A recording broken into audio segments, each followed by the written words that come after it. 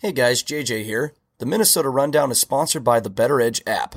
Better Edge is a legal online social betting marketplace that you can use real money to wager that allows you to post and engage with other sports betting fans, place no commission positions in an online marketplace, compete in direct head-to-head challenges, compete in public or private betting competitions, and buy or sell positions, whether that be spread, over-under, money line at current market prices.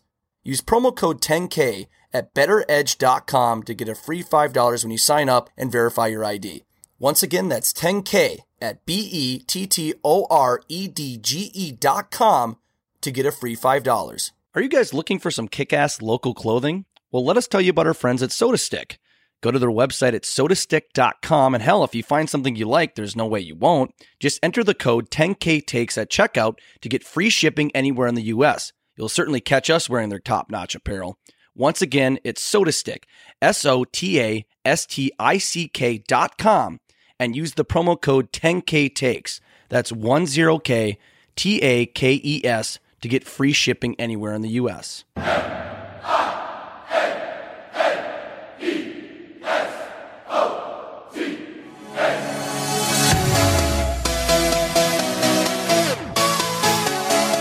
This is the Minnesota Rundown, presented by 10,000 Takes.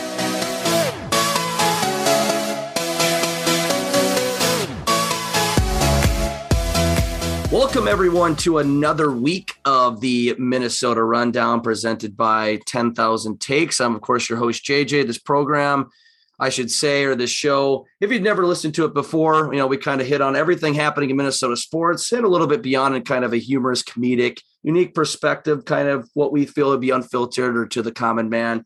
Well, we try to discuss everything in a world of a sports kingdom that can be quite depressing, but we try to hit on everything around here. But particularly this week and coming up on Thursday, this episode, of course, is airing Wednesday. So tomorrow, I should say, there is a big game going on in the Twin Cities. We have the Gopher football team taking on the Ohio State Buckeyes. Fans will be allowed in the stadium after almost what would be 2 years. So I think it would be no better. I think it's best that I would bring on someone that knows Gopher sports, that knows Gopher football, and I can, at least communicate and discuss that. So I want to welcome on our guest this week, Mr. Ryan Burns, who is a Minnesota Gophers publisher for 247 Sports. And he's also the co-host of the Gopher Gridiron Radio podcast and also a Pair and a Spare podcast with Justin Guard. So obviously, I would say breathes, bleeds, and just ultimately lives for Gophers. You pretty much study everything happening with Gophers. So, I mean, you're probably the best guest to have on a week like this. I think I'd be qualified to do so. I hope so anyway.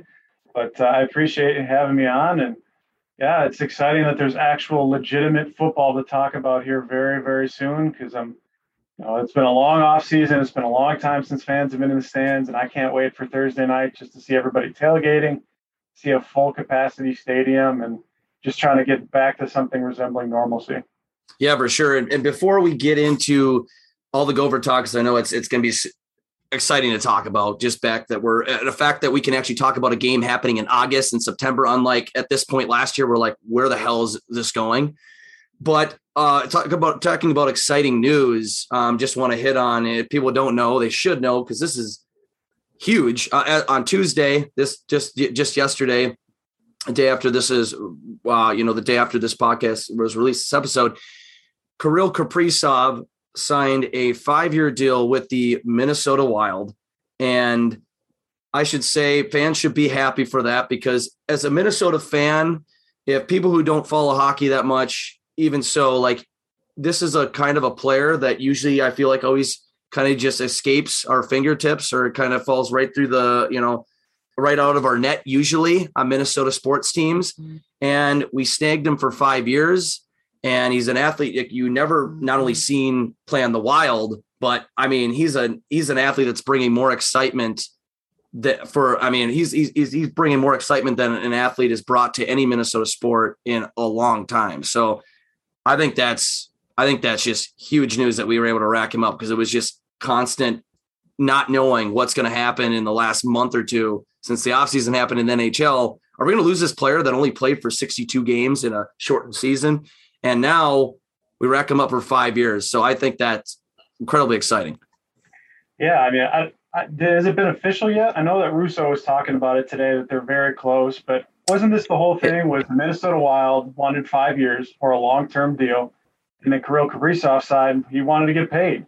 And so if it is going to end up somewhere in the 5 years range, around 9-10 million, I think the entire offseason with everybody posturing on both sides, and like you said, I mean, we just saw with the Minnesota Twins, you get these superstars nearing their prime, and then what do the Twins do? They trade them away. Mm-hmm. And so you have Kirill that comes and bursts onto the scene, and Minnesota, we'll see how it ends up here. But again, if they're able to lock him up for 5 years and you actually have a star that can get to the next level and he's still on the upswing of his career, that's incredibly exciting.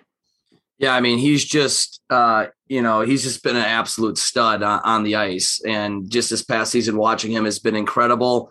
And yeah, I was going to say, as of Tuesday, it's not official. It's like tentatively he agreed on it, but that's so much better news than we've heard in the last few weeks of just of him just like, they're still in talks. They can't agree. And people are like, they're going to lose him. They're going to lose this top-notch player. I personally wasn't concerned, but it's like, it'd be so Minnesota-like to just, like you said, with the Twins are like the prime example. We just let players go. And I could just see them he's not worth it. Kirill Kaprizov, really, he's a Russian stud from Russia. Okay. You can play hockey. And we haven't seen a player like this bring so much excitement to the Minnesota sports scene in a long time. And you can't just let him go. So this was, I think, super positive news. Hopefully, like, just seeing that it's a tentative agreement, it's on the right track at least. Yes, I mean, without question. I mean, like you said, for so many years, I'm now 29. And so, I mean, the last time a Minnesota men's pro sports team actually did anything, we're talking about October of 91, and I'm born in August of 92. So I know how dreadful it's been for Minnesota sports. It's been my entire life. And for this to hopefully continue to go right on the right path, and that he's locked up for 5 years, you're continuing to kind of figure out the cap situation with the whole Parisian Suter thing. We'll see how that plays out, but it's something to be optimistic about, which, let's be honest, there hasn't been a ton to be optimistic about over the last couple of years here. So that's great news.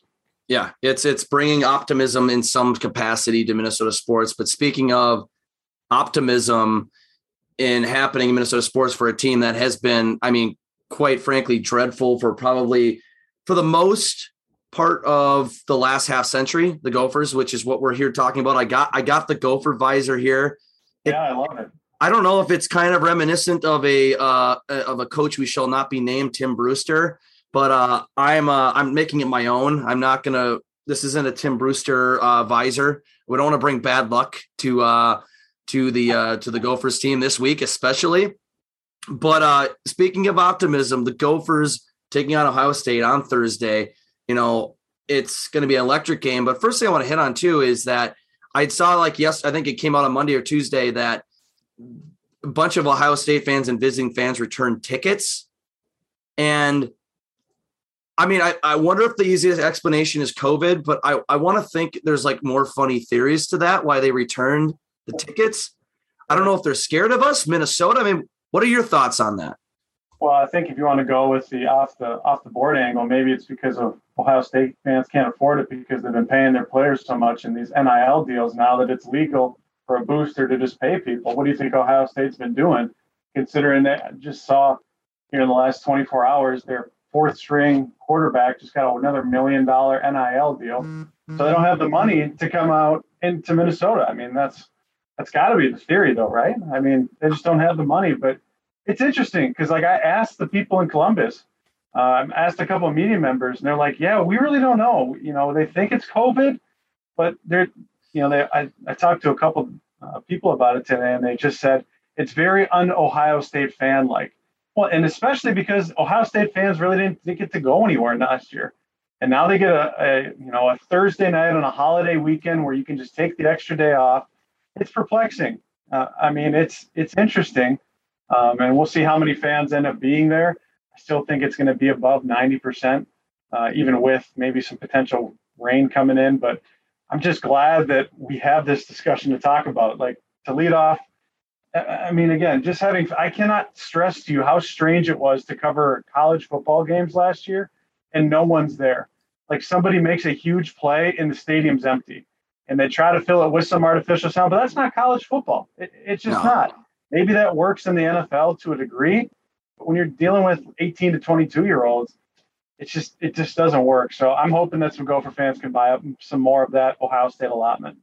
Yeah, hopefully they can. Yeah, because I know tickets were pretty expendy. So I know they're selling them for at least like $85. So hopefully that will just bring in more Gopher fans into the stadium and create more hype. Because, I mean, yeah, I wasn't ever actually at a game last year, but I think the one sport, and granted, every sport really lacked. Every sport is at a disadvantage. It's been the professional and collegiate level without fans there, and you pump in that artificial crowd noise. Just sounds terrible. But I think the one sport that needs it the most is college football. It's literally people screaming the whole time. And for that to be like completely taken away, watching from television, it just looked like a preseason game or a scrimmage or an exhibition. It was just super odd. But now to go to the Thursday and hopefully these OSU fans, giving seats back to us. Okay, fine. I guess you're scared of Minnesota people. Well, we're not mean. We're not ruthless. I guess some drunk guy. Nice for a reason, right? Yeah, exactly. That's what they say. I don't know. I feel like it is a little odd, but if they want to, Minnesota fans, bring out more of them, be louder. You're just going to be at more of a disadvantage for your team that, is probably people are questioning on an Ohio State perspective, who loses Justin Fields. You need a little support there in the first opening night game on a holiday weekend against what you'd say is probably an experienced Gopher team. So hopefully more Gopher fans, flock in and the environment is even lifted. It's louder because I think that is only an added advantage. And Ohio State fans are giving more of the Gophers an advantage to pull off the upset. I'm with you. Again, I hope it plays out in that way, that more Gopher fans can buy these tickets. Maybe a lot more people can just show up and get some scalp tickets at probably a reduced price.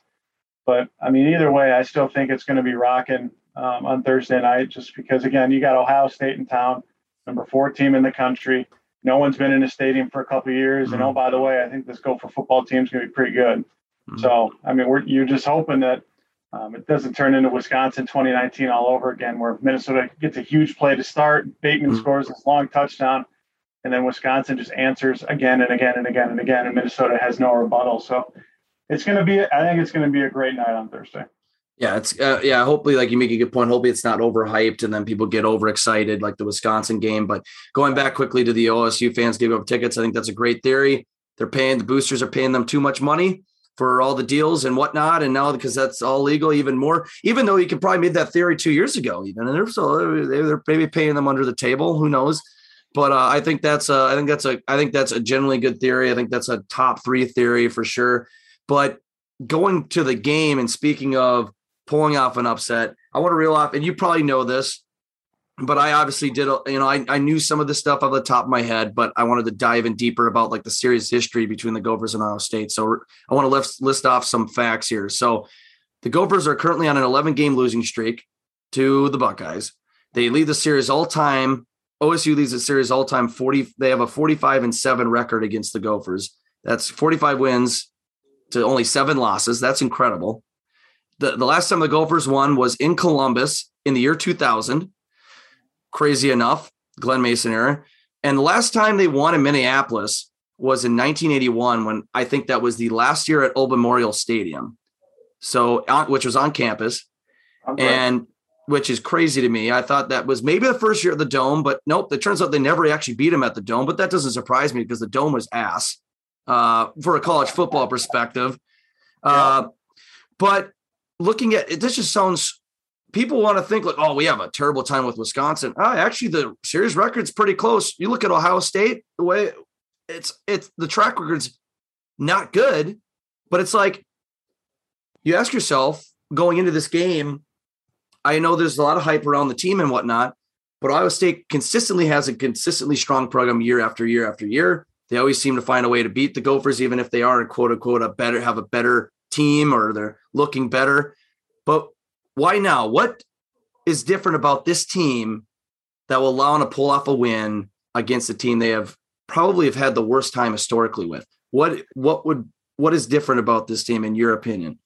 Well, I heard you use the 45-7 record in saying it's incredible. I mean, that's an interesting adjective to use. I mean, I think from a Minnesota perspective, it's dreadful, but I think it also is a realistic representation of where Ohio State's been and where Minnesota's been. I mean, you mentioned it largely for my entire lifetime, nearly 30 years now. Minnesota's has been an incredibly mediocre team. There have been some good years. There have been some dreadful years. There's been 2019 year where they win 11 games, first time in over 100 years. And what is going to be of this 2021 team? Now, I've gone on record saying I think this is a 9-3 football team. Now, I don't like being 2 wins above the Vegas win total because last I checked, they have some pretty elaborate casinos on the Strip. Mm-hmm. And there's probably a reason that they have that. But I just look at this Minnesota team and I see an offensive line that's incredibly experienced, incredibly talented. I think Daniel Faalele and Blaze Andrews off the top of my head. Minnesota hasn't had an offensive lineman drafted since 2006. Mm-hmm. Now, I think that this 2021 offensive line is as talented, on paper anyway, as that 2006 line that had Greg Eschlinger. I think had Sederstrom on it. I mean, they were a very gifted group. I think both of those guys went to the Broncos. Mm-hmm. And Faalele has a ceiling for an offensive lineman here that we haven't seen. Now, I know he didn't play last year, and so you're going to have to take my word for it. But as someone who has seen him in practice, he's the slimmest I've ever seen him. He's the slimmest 370 pounds I've ever seen. I mean, offensive linemen nowadays like to wear their shirts up so everybody can see their bellies. Mm-hmm. Faalele's got a V on his stomach at 370 pounds. I mean, I've never seen that before. Now, again, that's where you look at, how does Minnesota win this game? Well, I think they have to keep it, incredibly boring at times. And what I mean by that is you got to have like some 12-play, 8-minute drives that end in touchdowns because last I checked, touchdowns beat Ohio State and field goals don't. So I really hope Minnesota gets in the red zone and, they don't have to settle for field goals because, again, it's already a silver lining at that point because I don't know when the last time it was you had somebody beat Ohio State and they were kicking 3 field goals. You just can't have that happen. And then defensively, you have to try and limit the run enough. Now, Minnesota's run defense last year was horrible. They were horrific. They were dreadful. Pick your adjective. And Ohio State's running offense was really good. Now, I think Minnesota's run defense is going to be improved this year. But, the big, gigantic wild card in all of this is C.J. Stroud. He's the quarterback taking over for Justin Fields, and he's never thrown a collegiate pass. He's going to be getting his first start Thursday night on the road, crazy stadium, national television, maybe some weather. We just don't know how he's going to respond. I can tell you he's incredibly talented. He's a 5-star kid. Shocker, Ohio State doesn't have to recruit. They select. But, if you can get C.J. Stroud to make some mistakes and Minnesota can just capitalize on them and you can figure out how to stop the run enough to make C.J. Stroud throw 30 passes, like if Stroud's the one that beats you, good for him. First collegiate start, he's a freshman on the road, good for him. But if you just lose because you can't stop the run again, well, that's incredibly anticlimactic. There's no fun in that. So Minnesota's got to figure out a way to turn over Stroud in this Buckeye offense and then make sure that their drives, when they get deep into Ohio State territory, and in touchdowns and not field goals. Well, yeah, and that you make, that's the optimism going into this is that the Gophers have so much experience compared to Ohio State, even though I've still heard great things about their O-line returning. A lot of their O-line is going to be still intact. Their wide receiver core is still going to be solid, but they have a brand new quarterback. But I feel like Ohio State, I don't know what it is. You always see highlights from week 1 every single year. Granted, maybe they're not playing as a top tier opponent as Minnesota right off the bat, but you saw this with Justin Fields or going back to Braxton Miller or whoever they've had as a true freshman coming in for the first game. They always just go off. They always look stellar right off the bat. And it's like, if there's one team that C.J. Stroud could come in on in the Big Ten and just go off on, it would be Minnesota. That's me thinking pessimistically, but it would just be. I'm a fan in you right there. Yes. And people are going to be looking at, listening to this. Oh, well, you're just being a downer. Well, it's like, they've looked, I just remember back and this was back, during early years of Kill and, Tim, I've been a season ticket holder since '09 with my dad. I grew up watching them heavily and went to the U of M. So, I bleed maroon and gold and watch this team so in depth for the last, and probably just like yourself, you've probably done more because you've been more behind the scenes, but watching them in games like in the early Jerry Kill days and Tim Brewster days, I thought every quarterback looked like Joe Montana. I think that's what a lot of like some old people that were sitting around me would say. We make every quarterback look like Joe Montana. It doesn't matter how, because there's been games, even in the last couple of years, I can't think of the top of my head where, their first string quarterback's injured. They're bringing this guy who's only had a couple starts and he just goes off on us. And it's scary to me that it doesn't necessarily give me the confidence that, they're going to come in and win right. They have a big chance to win because their quarterback's a freshman. I'm more thinking I still think they have a chance to win, but not because their quarterback is inexperienced, because of our experience. Tanner Morgan's a redshirt senior. Mo Bream is a freaking stud and is a bowling ball. O-line, I was looking at our depth like the other week. I mean, it's like there's 6 years, 5th year guys on there. Defensively, we have experience and depth, like 3rd, 4th year guys a couple years ago, and even last year was freshmen all along the board. And PJ was hitting on it like a few years back, and people were getting really upset with them. He's like, we have the youngest team in football. People were like, oh, that's just an excuse. Well, they sort of did, and now they're very experienced. You look at the depth of this team with the O-line and everything. They're one of the more experienced teams that obviously that PJ has had, and there's obviously some spots for concern, losing Bateman and, but you look at the experience on this team and that could compete with a lot of guys, even if they were, if Ohio State still had, for example, a Justin Fields again this year, say he was just a year behind, they would still, I feel, with the team they have, be able to compete against them. As crazy as that may sound to somebody, but I think it's the experience. And you look on the depth chart, it's just unbelievable to me, like how many 5th and 6th year guys and guys that wanted to return are coming back. And then some transfers like Dalen Wright, looking so forward to watching him from Texas A&M, like super pumped. And who was I talking to? I think it was a previous guest. I think it was Steven Strom, I believe. I had him on the Minnesota Rundown here about a month ago, and I think he was the one who mentioned to me it's pronounced Dalen Wright. I'm like, thank you. You're gonna save me so much time, because I was gonna say Dylan Wright, and I would just save myself the embarrassment. So I think I'm on top of it by already saying Dalen Wright. I'm hoping so many people have learned that, and I could be their teacher and mentor, so they're not butchering his name come Thursday or this season. But overall, just that experience, I think, weighs over everything. That's the biggest thing. I know experience isn't everything. They could still play poorly, but I mean, it's a big thing, especially in college football. So I'm excited for that. Well, yeah. I mean, you talk about where the experience is, and I think it's in the most important spots, especially in the Big Ten. It's a quarterback, offensive line, and defensive line. Minnesota's got a 4th year starter at quarterback. Now, did he play like many wanted him to play? Did he play like he did in 2019 last year? No. And we don't know what version of Tanner Morgan we'll see this year. Now, I think he looks more towards the 2019 one than he does the 2020 from the practices I've been at. But he's seen everything. I mean, he's been in big games. I mean, he's, like you said, a 4th year starter, and he's going to be going against a guy who's in his first career start. And then on the offensive line and defensive line, you mentioned it. I mean, 4th, 5th, 6th, and even 7th year guys. I mean, we're talking about guys who can damn near rent a car at this point. Yeah. And that's where you win. And why has Wisconsin and Iowa been so successful for so long? They get old in the trenches, and then they just rinse and repeat. They don't have to rush guys in like Minnesota had to at certain points last year and certain points in recent memory. So that's where, again, I mean, I think the stat is they got something like 180 career starts between 10 guys on the O-line. I look at the defensive line. Boye is a 4th year. Assesi's a 5th year. Niles is a 6th. Micah Treadway is a 7th. I mean, you're old. Everybody's of legal drinking age now. Mm-hmm. Now go do something in the Big Ten. Yeah, go out and win. So you guys, there's a little bit of initiative to win now. You can go out and party.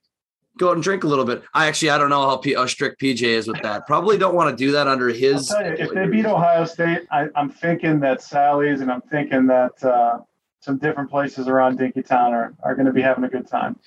Yeah, and I'll tell you, we're gonna be down there. We're gonna be in a tailgate lot right across the street from Buffalo, or right across the street from the stadium in the B-Dubs lot. I don't know if you've heard of the Minnesotan store in White Bear Lake. So they're hosting some party over there. So we're going to be over there doing shenanigans. And it's kind of going back. I know before you jumped on, before we started recording here, you were kind of asking me about our brand. So one of the first ever videos we actually did, like that we wanted to be goofy and funny at, and just do our thing, was we went to the Nebraska game 2 years ago. And we all went there and we're tailgating, and we just interviewed Nebraska fans, like really ridiculous questions. Our mic was a Keystone Light can, and we were asking questions like, rate PJ Fleck on a scale of 1 to 10, but he can't go below an 8. Stuff like that, just kind of really throw him in a bind. Yeah, and Nebraska fans were pretty good. We did it with Penn State fans. They were a little more ruthless. But I do mention it on here because even a lot of listeners might not know, because that was in like October of 2019, 2 years ago. Like, we really didn't, not saying have a immaculate, huge following now, but we were really like super nobodies back then. And that's the kind of stuff we're going to try to bring. We couldn't do it last year on campus, so we're definitely going to try to do that on Thursday and be able to be a part of that atmosphere, and and get involved with the bars scene and whatnot. Because I'm going to tell you, like, that Sally's and the College Club, the KK, personally, actually never been there yet, and I call myself a U of M alum, but I heard that place is just nuts on a Friday night. I couldn't even imagine what it's going to be like if they win tomorrow night. I mean, that's where, again, I'm so old. It used to be the library. Yeah. And so now it's already something different, and I feel so old that I haven't even been there as well. So, it's anywhere and everywhere. I think, like, the only thing I could use to describe it would be, if you remember when the hockey team made it to the national championship game, they had the National Guard out. I remember I had to get a police escort via a SWAT team to my apartment because they were doing there was some vandalism stuff going on. But yeah, it's going to be a lot of fun. That'd be great if they actually have to call out the National Guard for just a week 1 game. But I mean, it might have to happen because it's going to be nuts. There's going to be so many people out there, so many students that, especially if they were freshmen last year and couldn't go to a game, that's going to even add more to the reason to come out. And it's going to be absolutely nuts. And I'm all for it. I'm definitely going to be out there partying. And so it's going to be an absolute blast. But you had mentioned the kicking though, and it isn't going to come down to kicking, but I hope it doesn't. I don't just like the Vikings, I wouldn't say the Gophers kicking woes have been as bad as the Vikings curse, but it's pretty close. We've rarely had good kickers here. I mean, I forgot who it was, Brock Walker, or whoever missed the extra point to tie it up in overtime last year against Purdue. Like, this better not come down to kicking. I know they were like, I think they have I think their starting kicker is going to be, I think he is a transfer from a MAC school, I believe. He was the MAC kicker of the year in 2019, and Matthew Trickett. Yeah. Okay, that's right. But he'll come here and, just like a Vikings kicker, we'll bring in the best kicker in the league, Dan Bailey, and is all of a sudden a terrible kicker. So let's not rely on that, please, as a Minnesota fan in general. It's going to come down to that. If Minnesota's got a chance to win this game late in the second half, it has to, because you got to exercise the demons. Now, trust me, no one has spoken into existence. The bane of my entire existence the last couple of years has been Gopher special teams. Whether it's kicking, punting, return game, it's been atrocious. And I'm even optimistic from what I saw. I mean, it's been over 1,000 days. I mean, I kid you not, 1,000 days since Minnesota Gopher football has made a 41-yard field goal or longer. That's effing horrible. And I think that changes very, very soon with Matthew Trickett. I watched him hit 85% from 40 to 49. I've seen it done. But like you said, the Minnesota sports fan in me and the kicking woes, whether it's the Vikings or the Gophers the last few years, when he lines up for a 44-yard field goal to end the half or something, if you don't think I'm going to be a little clenched like everybody else in that stadium, I think you have something else. I'll be tense. And it's all comes down to if Trickett has the mental capacity too, because I think so many kickers come in here as good, and then they do read some sort of hype on the special. They do hear something about our special teams woes in some capacity somewhere, even if they say they don't. And it's hopefully, stays out of these kickers' heads. And for the most part, I'm hoping, from what I've heard, Trickett being the MAC kicker of the year, I've heard good things about him, and you're obviously saying great things about him. So, if there is a kicker on this roster to put that in the hands of, it would obviously be him. I just think it'd be so funny. Well, not funny. It'd actually be terrifying if the game comes down to literally like 2 seconds left.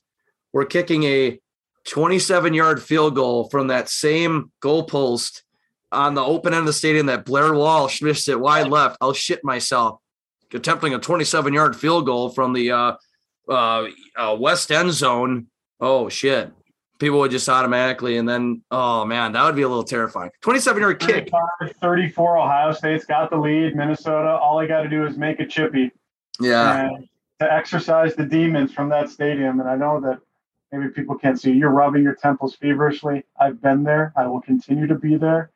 But again, at some point, you just got to exercise the demons, and I hope it happens sooner than later. Yeah, you gotta come over something in all sports here in Minnesota.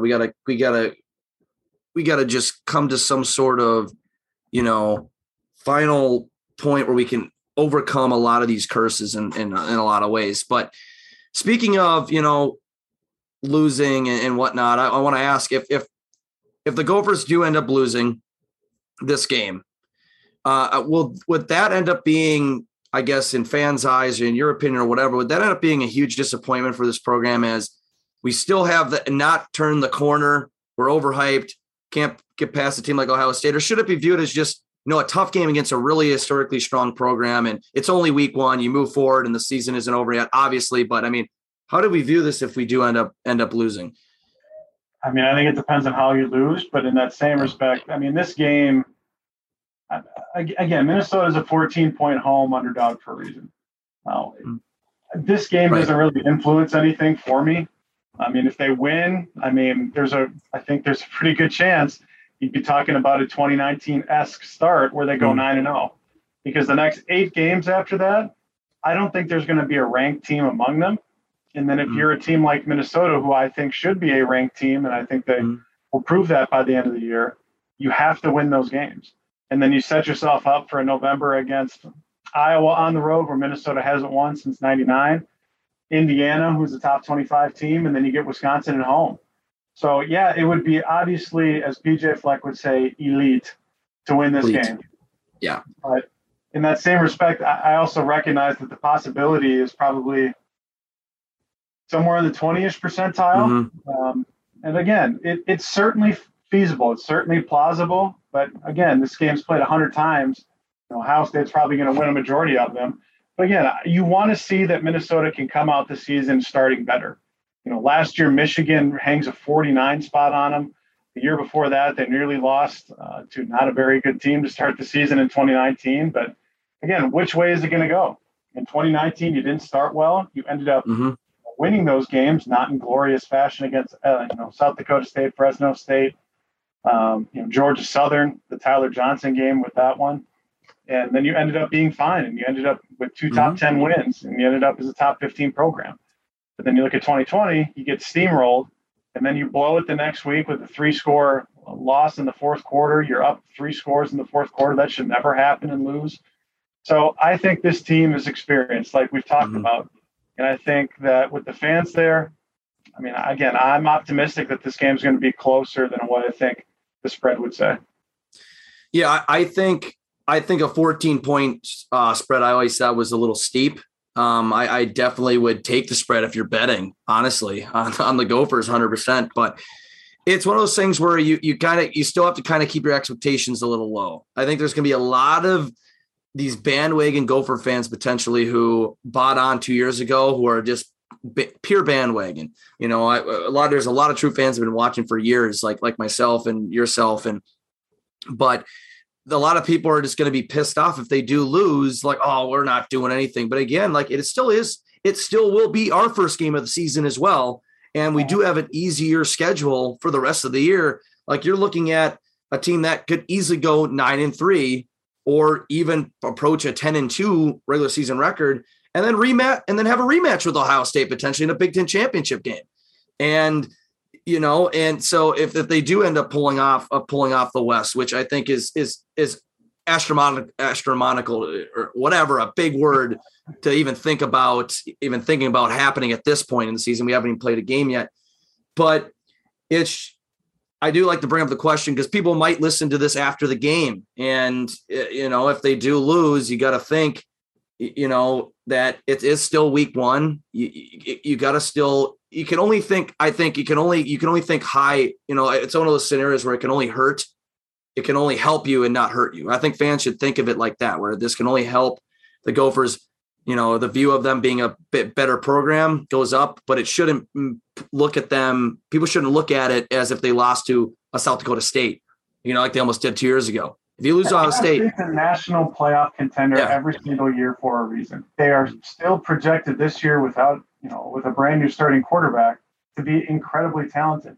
They probably have the best wide receiving core in college football. And they have, I don't know how many first-round draft picks will come out of that room when you look back at it 3 years from now. But again, they're Ohio State. They don't recruit. They just select. And that's the benefit of being in the crimson and gray. And that's the benefit of being Ohio State. And yes, I think Minnesota is an up-and-coming program, and I think that there's still certainly a ceiling here with PJ going into year 5. But if they lose, they weren't projected. Like you said, they're not projected to win this game. It's not even projected to be close. Because, Vegas, again, I think it's a 14-point line right now. So if Minnesota, say Minnesota loses 38-28, okay, well, fine with me. Yeah. Again, it's not 38-3 or hell, 35-0 like it was against Iowa last year at home, which was an abomination. So again, if they lose this game, they weren't projected to win anyway. Now you better finish off September with 2 MAC teams, and then you go out to Boulder. You better come away with a victory there to keep everything in sight. But again, not projected to win this game. This will be the biggest spread all season, and Ohio State's still a college football playoff contender for a reason. Yeah, they're ranked number 4 in the preseason poll, even with their new quarterback. They're coming in ranked number 4. That's just insane. It's already like no wonder the spread's the way it is, and you can't think of the Gophers as being number 4 and the other way around. You got to still be realistic. But if they do win, you're hoping they win, they have a chance to win. You do view it as like, wow, this is incredible if they do pull it off with the schedule ahead, because then they could get the 10 wins, So, but also going back and you mentioned that, you have been following this team. Like you said, you're watching, Matt Trickett at the kicker, and you've been watching a lot of the practices and a lot of the spring practices now into the summer training camp, before the season. Based on what you've seen, I know there hasn't been a game played yet to really, to look at as like a sample size, I should say. But do you think, and we've mentioned this is probably the most experienced team under PJ, but do you anticipate this to be the best team under PJ? How does it compare to 2019? What are the chances of doing better? It's kind of a loaded question, but. If anybody comes on here and says they can do better than 2019, I think you should give them a drug test. I think you should give them an alcohol test. 11 wins. And again, it's something that hadn't been done in 100 years. Yes, Minnesota's playing more games now than they were when they were winning national championships back in the day. But I think the point to know is this 21 team has the 2019 ceiling. Just because they have so many experienced players, just because the schedule is conducive. I don't think the Big Ten overall was really good this year. Ohio State is the cream of the crop. I think Penn State and Michigan have some questions. And then I look at the Big Ten West, and I'm just like, what quarterback do you trust? Because Graham Mertz, he was great against Illinois, then he turned back into a pumpkin. Spencer Petras for Iowa is incredibly average. We just saw Adrian Martinez this past weekend, and that was interesting. Illinois is not a good football team. I would be surprised if they make a bowl. Purdue is Purdue, and Northwestern. I always hate counting out Northwestern because those are the years they come back, but I just cannot fathom for the life of me them contending in the West. And then you look at Minnesota with Tanner Morgan. Year 4 is the starter. You have Mo Ibrahim. You have a very experienced and talented offensive line. I think the reason for optimism with always defense, because you can have a great offense, but if your defense can't stop the soul, especially in the run game, you're never going to win anything, especially in the Big Ten. And that's where I think the defensive line is the most improved unit on the team. Whether that's because Niles Pinckney and Belmar, 2 transfers they brought in. I'm high on Boye Mafe. I think he's going to be a top 100 draft pick in the next NFL draft. I think he's got a Carter Coughlin type of ceiling there, except he is a true edge guy where Carter maybe would have been playing out of position. I think the Abilene Christian transfer and Jack Gibbons is going to provide a lot more linebacker than what we saw last year. And then, specifically against Ohio State, can Minnesota get a pass rush so that this incredibly talented wide receiving core for Ohio State, that these Gopher DBs don't have to cover them for 6 seconds. Because if you have to cover Chris Olave and Garrett Wilson for 6 seconds, they're going to get open. That's just the reality of it. But if you can get a pass rush in 2.5, 3 seconds, and Stroud doesn't have all the time in the world, that's where you can have a beneficial type of season. But again, I think 21's team, and I think if for the amount of interactions I've had with PJ and now my year 5 covering him, you can tell that he and his staff are much more confident in this team than they were last year. And I don't know that I want to say it gives out those 2019 type of vibes, but again, I think this team, is a 9-3 type of team with a ceiling for more. If you think they can win in Iowa City, if you think they can finally finish it off against the Badgers after the last 2 years, and there is certainly a ceiling with this team that they can get there, but they have to prove a lot defensively, and they have to prove in the passing game without Bateman and Johnson that they can move the ball. Yeah, I think, and you make a great point with the West. You look at whether this team is going to be a 2019 is up in there, but if you do look at the West compared to the West in 2019, it was I felt like a lot tougher in 2019 with the Nate Stanley at Iowa. Even Purdue looked pretty solid. They had their Rondale Moore there still. And this is, I feel like it's a lot more open, and you look at their experience at Tanner Morgan. I'm hoping they can finally, they've been in now, I think since they've split up the divisions between the East and West, they have finally, they've had a couple, I think 2 opportunities, I think, to actually make it to the Big Ten championship game. I think in both against Wisconsin. I think it was when they were in Madison in 2014 and then last year against Wisconsin. And I'm hoping it's just the first year where they have the experience, they have the better team. I feel like in terms of experience compared to these teams that are still slipping with quarterbacks and they haven't looked that great. Like, come on, PJ. Like we have, I think, the resources now to finally not only go like 9-3 or repeat 2019, but get to the damn Big Ten championship game. And I mean, here's again, if you get to the Big Ten championship game this year, Ohio State probably beats you and they go to the playoff, but what the bowl would be likely that team would get, the other Big Ten team. This place in Pasadena that you may have heard of, it's got this red flower on it. Yeah. So yeah, I mean, again, if the stars align and things are 2019-esque, and you just make the Big Ten championship game, and you're probably going to be going to play in a Rose Bowl, which I know a lot of fans have told me for a lot of years they just want to see it once in their lifetime. Yeah. Well, DJ, it's year 5. You have a pretty dang talented team. Now you got to go out and prove it. Yeah, the Rose Bowl, I know it. People have said it's kind of lost its, I guess, rarity because of the playoff, and you didn't technically win the conference, but the game has still so much meaning. It's the Rose Bowl. There's so much history behind it. You're still if you're in that bowl game, you're still a top 12, top 10 team in the country competing for something. And the Rose Bowl, the history behind it and the tradition behind it, it's something that they can get there. But so I'm hoping that they can do something and start it off on Thursday.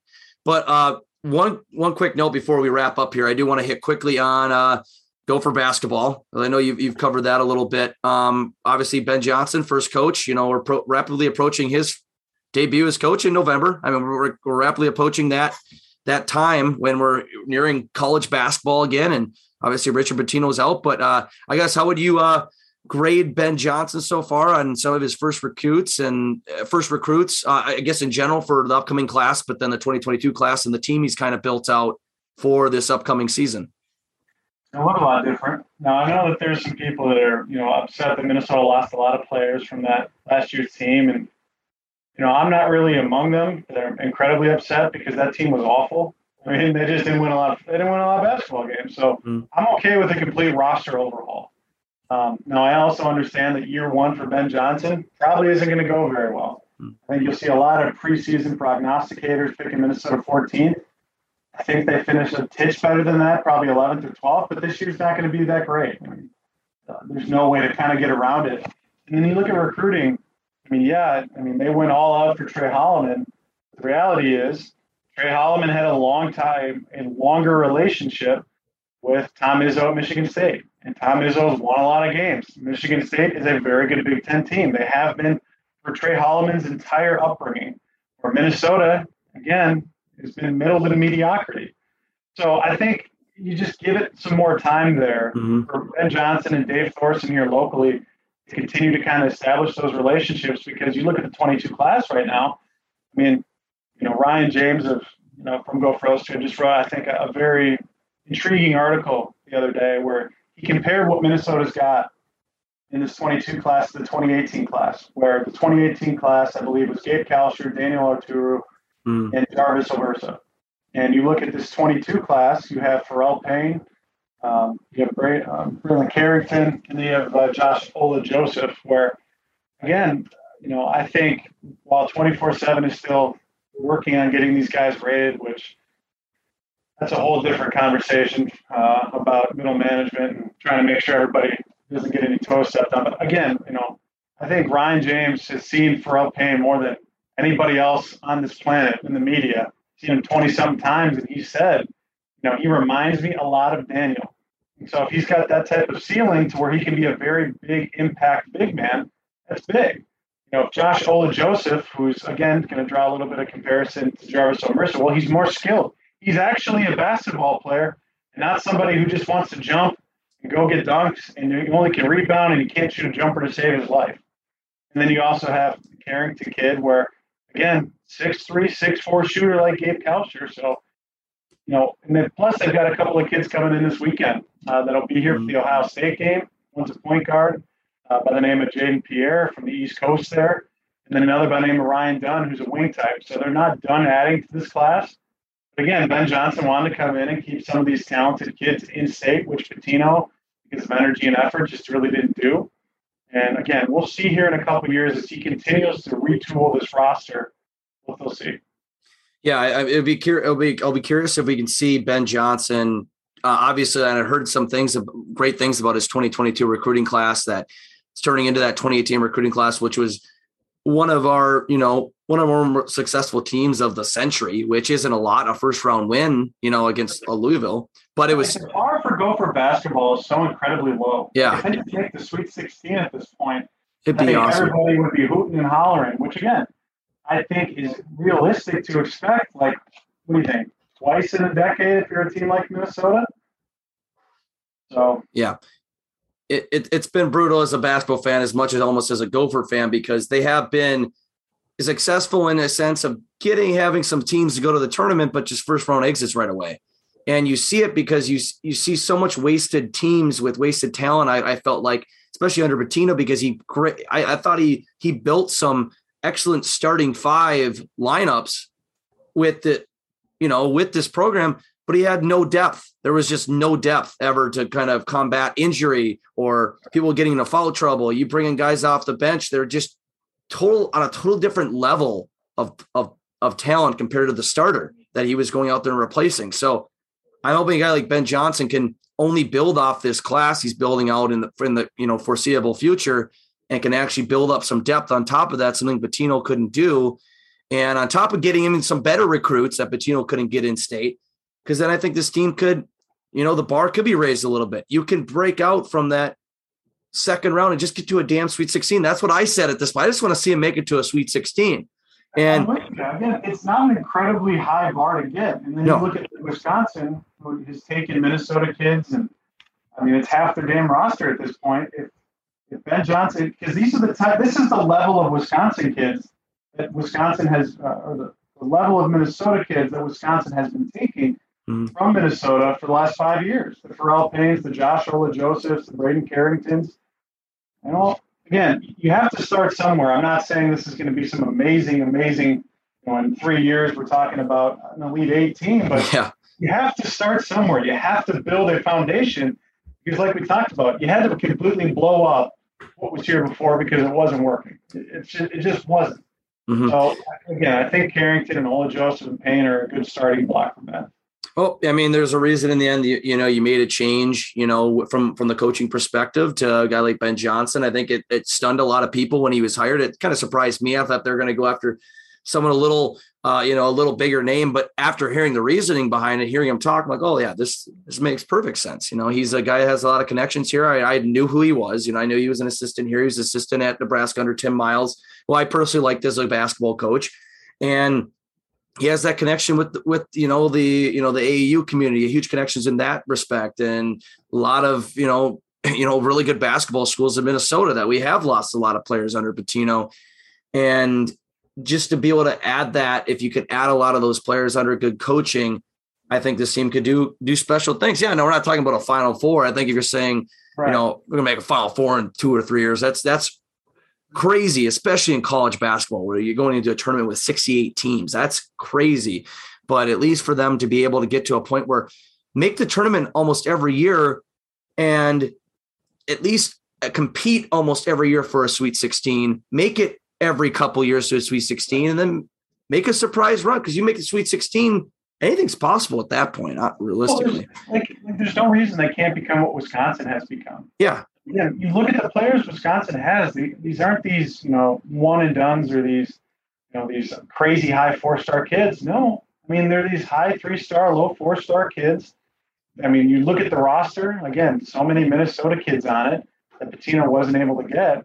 Again, you have to start somewhere. And if you can just start to continue to build a foundation to where, in 2023, we're talking about this team legitimately competing for an NCAA tournament berth. Again, I know it's a far away from right now, but again, you have to start somewhere. And I think this recruiting class is a building block for it. For sure. Yeah, I'm very optimistic about it. I'm giving them the chance. And I was personally a little upset at first when I wasn't upset so much that they, got rid of Pitino. It made sense. But, I did kind of want to see a Kelsher return for a final year, a guy like Cardi even maybe return, because I did like watching them in the maroon and gold. But, in the end, it's like a kind of a long-term thing. I know they were focusing on with that respect. So I think he's doing great for what he's got so far. And I'm just still excited. We'll see them play this upcoming year, even though it might be a little rough, but that's just the growing pains you go through as bringing a new coach and start a new system. But hopefully, but right now with football, not in a first year coach, a lot of expectation here on Thursday's game. Hopefully we see something good. We can party in Dinkytown and have something to really party for, rather than, I feel like we party, but party for the wrong reasons. A lot of the time we drink our sorrows away. We're depressed. I'm hopefully there's a good reason to drink on Thursday night. Again, I'm just excited for, even just the afternoon leading up to the game, seeing everybody in the tailgate lots, just being able to see a lot of people that didn't get to celebrate last year after a really fun 2019 season. Well, now they get to have some fun on Thursday night before Ohio State comes down. So, like I said, I think this is going to be a pretty good Gopher football team. I think it's going to be an awfully interesting November. But before that to happen, this Minnesota team's got to take care of business in September and October. Yep, for sure. And it's going back to tailgating. It's about the camaraderie around it. That in the end, we should still have a good time and have fun, no matter the result of the game. Just a bonus perk if they can pull it off and win. But I'm just happy to be down there and just be involved in the camaraderie, and that's back, because I felt like I was having withdrawals last year, not being able to be not only at the game watching it, but being out there and part of the environment, watching the games and just having a great time. But hopefully we'll see a positive result. And I think, like you mentioned, this team is going to be good. It just depends on how good. So we'll see what happens. Excited for the season ahead. And I think that will pretty much wrap up this episode. Ryan, before we close this off, do you have any final thoughts? No, like I said, I mean, we'll see what Ben's able to do here in a couple of years once he's able to retool the roster. And then with the football team, like you said, regardless of what happens, regardless of what happens on Thursday night, we need to see this team after Ohio State. Those next 8 games, like I talked about, probably not going to be a ranked team among them. And you get 5 of those 8 games at home. you have to take care of business if we're going to come back on this in November and talk about what should be hopefully a November to remember for Minnesota, but you got to get there. As I've heard PJ Fleck say, I cannot tell you how many times in the month of August you have to start fast, accelerate in the middle, and finish strong. And I think he's right. And that starts with starting fast against Ohio State on Thursday. Yep, I'm super pumped, and to go quickly full circle to even the top of the episode. Hopefully, we have some optimism with the Wild too. I always said that they are probably our closest team to winning a championship, or I guess my most optimistic team of the Minnesota pro teams, at least. Maybe throwing the Gophers in there, winning a championship. It might be a little crazy, but throwing a guy like Kaprizov in the mix, hopefully we have some optimism around them as well. But I mean, I would say this is a little more uplifting episode. There was, of course, still some stuff in here that, you could call it depressing and talking about kicking and whatnot. But overall, I think we had a lot of positive things to say in this episode regarding Minnesota, but hopefully come Friday, we're not depressed again and pissed off. But I think that'd be hard to happen no matter what happens in the game, unless they get killed like 50-0. But I do not foresee that, knock on wood, but we'll, gotta watch it. Hopefully everything pans out well for them. But again, I want to thank you, Mr. Ryan Burns, for coming on. Of course, a Gophers publisher. I think I butchered the name before. I always call it 247 Sports, but I think it's pronounced 24/7 Sports, right? I mean, you can call it whatever you want. Yeah. People that really cares about it. So. Yeah, we're gonna get bitched at by a couple of people. It's 24/7 Sports, dude. That's like, it's calm down. You can call it whatever you want. I'm just, this was a lot of fun to come on. I appreciate you having me on, and like I said, I'm excited to see some Gopher football this season, to see if this team can live up to what I think expectations should be. Yep, for sure. And if you guys want to follow Ryan Burns on Twitter, he's at Ryan Burns MN on Twitter. Follow him for all Gopher content. He dives deep into everything, really everything Gopher football and Gopher basketball. And do you cover any other sports like hockey, or is it pretty much football and basketball for you? I tell you, it's the revenue producers now, but I don't want to piss off some Gopher hockey people. No. Off that program.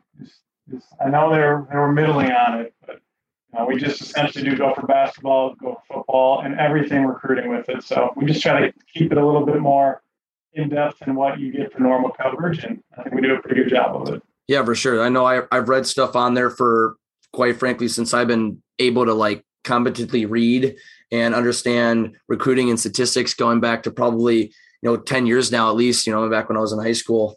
I always read stuff on 24/7, 247 Sports, whatever you want to call it. So I know there's a lot of good stuff on there, and I want to thank Ryan for coming on and giving us some great insight on Gopher sports. And guys, if you don't follow us already, you can follow 10,000 Takes anywhere on any social media. Just search 10K Takes or 10,000 Takes on Twitter, Instagram, Facebook, and we're even on TikTok as well. We have that 10K logo, notorious red and white 10K logo. You can find us on there. We also have some very entertaining, funny blogs on our website at 10ktakesmn.com. We also have a charity golf tournament coming up at the end of September. We're partnered with Jason and Carly Zucker's Give 16 charity that all proceeds will go to the Masonic Children's Hospital there. So we do have a tab on our website at 10ktakesmn.com. You can just see the 10K Invitational tab there. You can sign up. If you're a company or by chance represent a business and whatnot, we do have a sponsorship sign-up form on there as well to help us out in that regard. But sign up a team on there if you're interested in that. All proceeds go for a great cause. And I also want to promote, too, that we'll be live again on KFAN 100.3, live at the fair on Friday night from 6:30 to 8, I believe, with Zach Halverson. So that'll be fun. And we also have a show on KFAN Plus every Saturday called It's a Bit Radio that will air at what we think will be 2 p.m. This Saturday at least. So make sure you guys check that out. But again, I want to thank my guest, Ryan Burns, for coming on at RyanBurnsMN.Twitter, Minnesota Gophers sports publisher for 24/7 Sports. I want to thank you again for coming on. And I'm, of course, your host, JJ Journalist Jake, because they call me the best damn journalist until I'm not. I'm your host again. Thank you guys for listening to another episode of the Minnesota Rundown presented by 10,000 Takes. Have a great rest of your week, everybody, and row the boat. Sky Mile, go Gophers.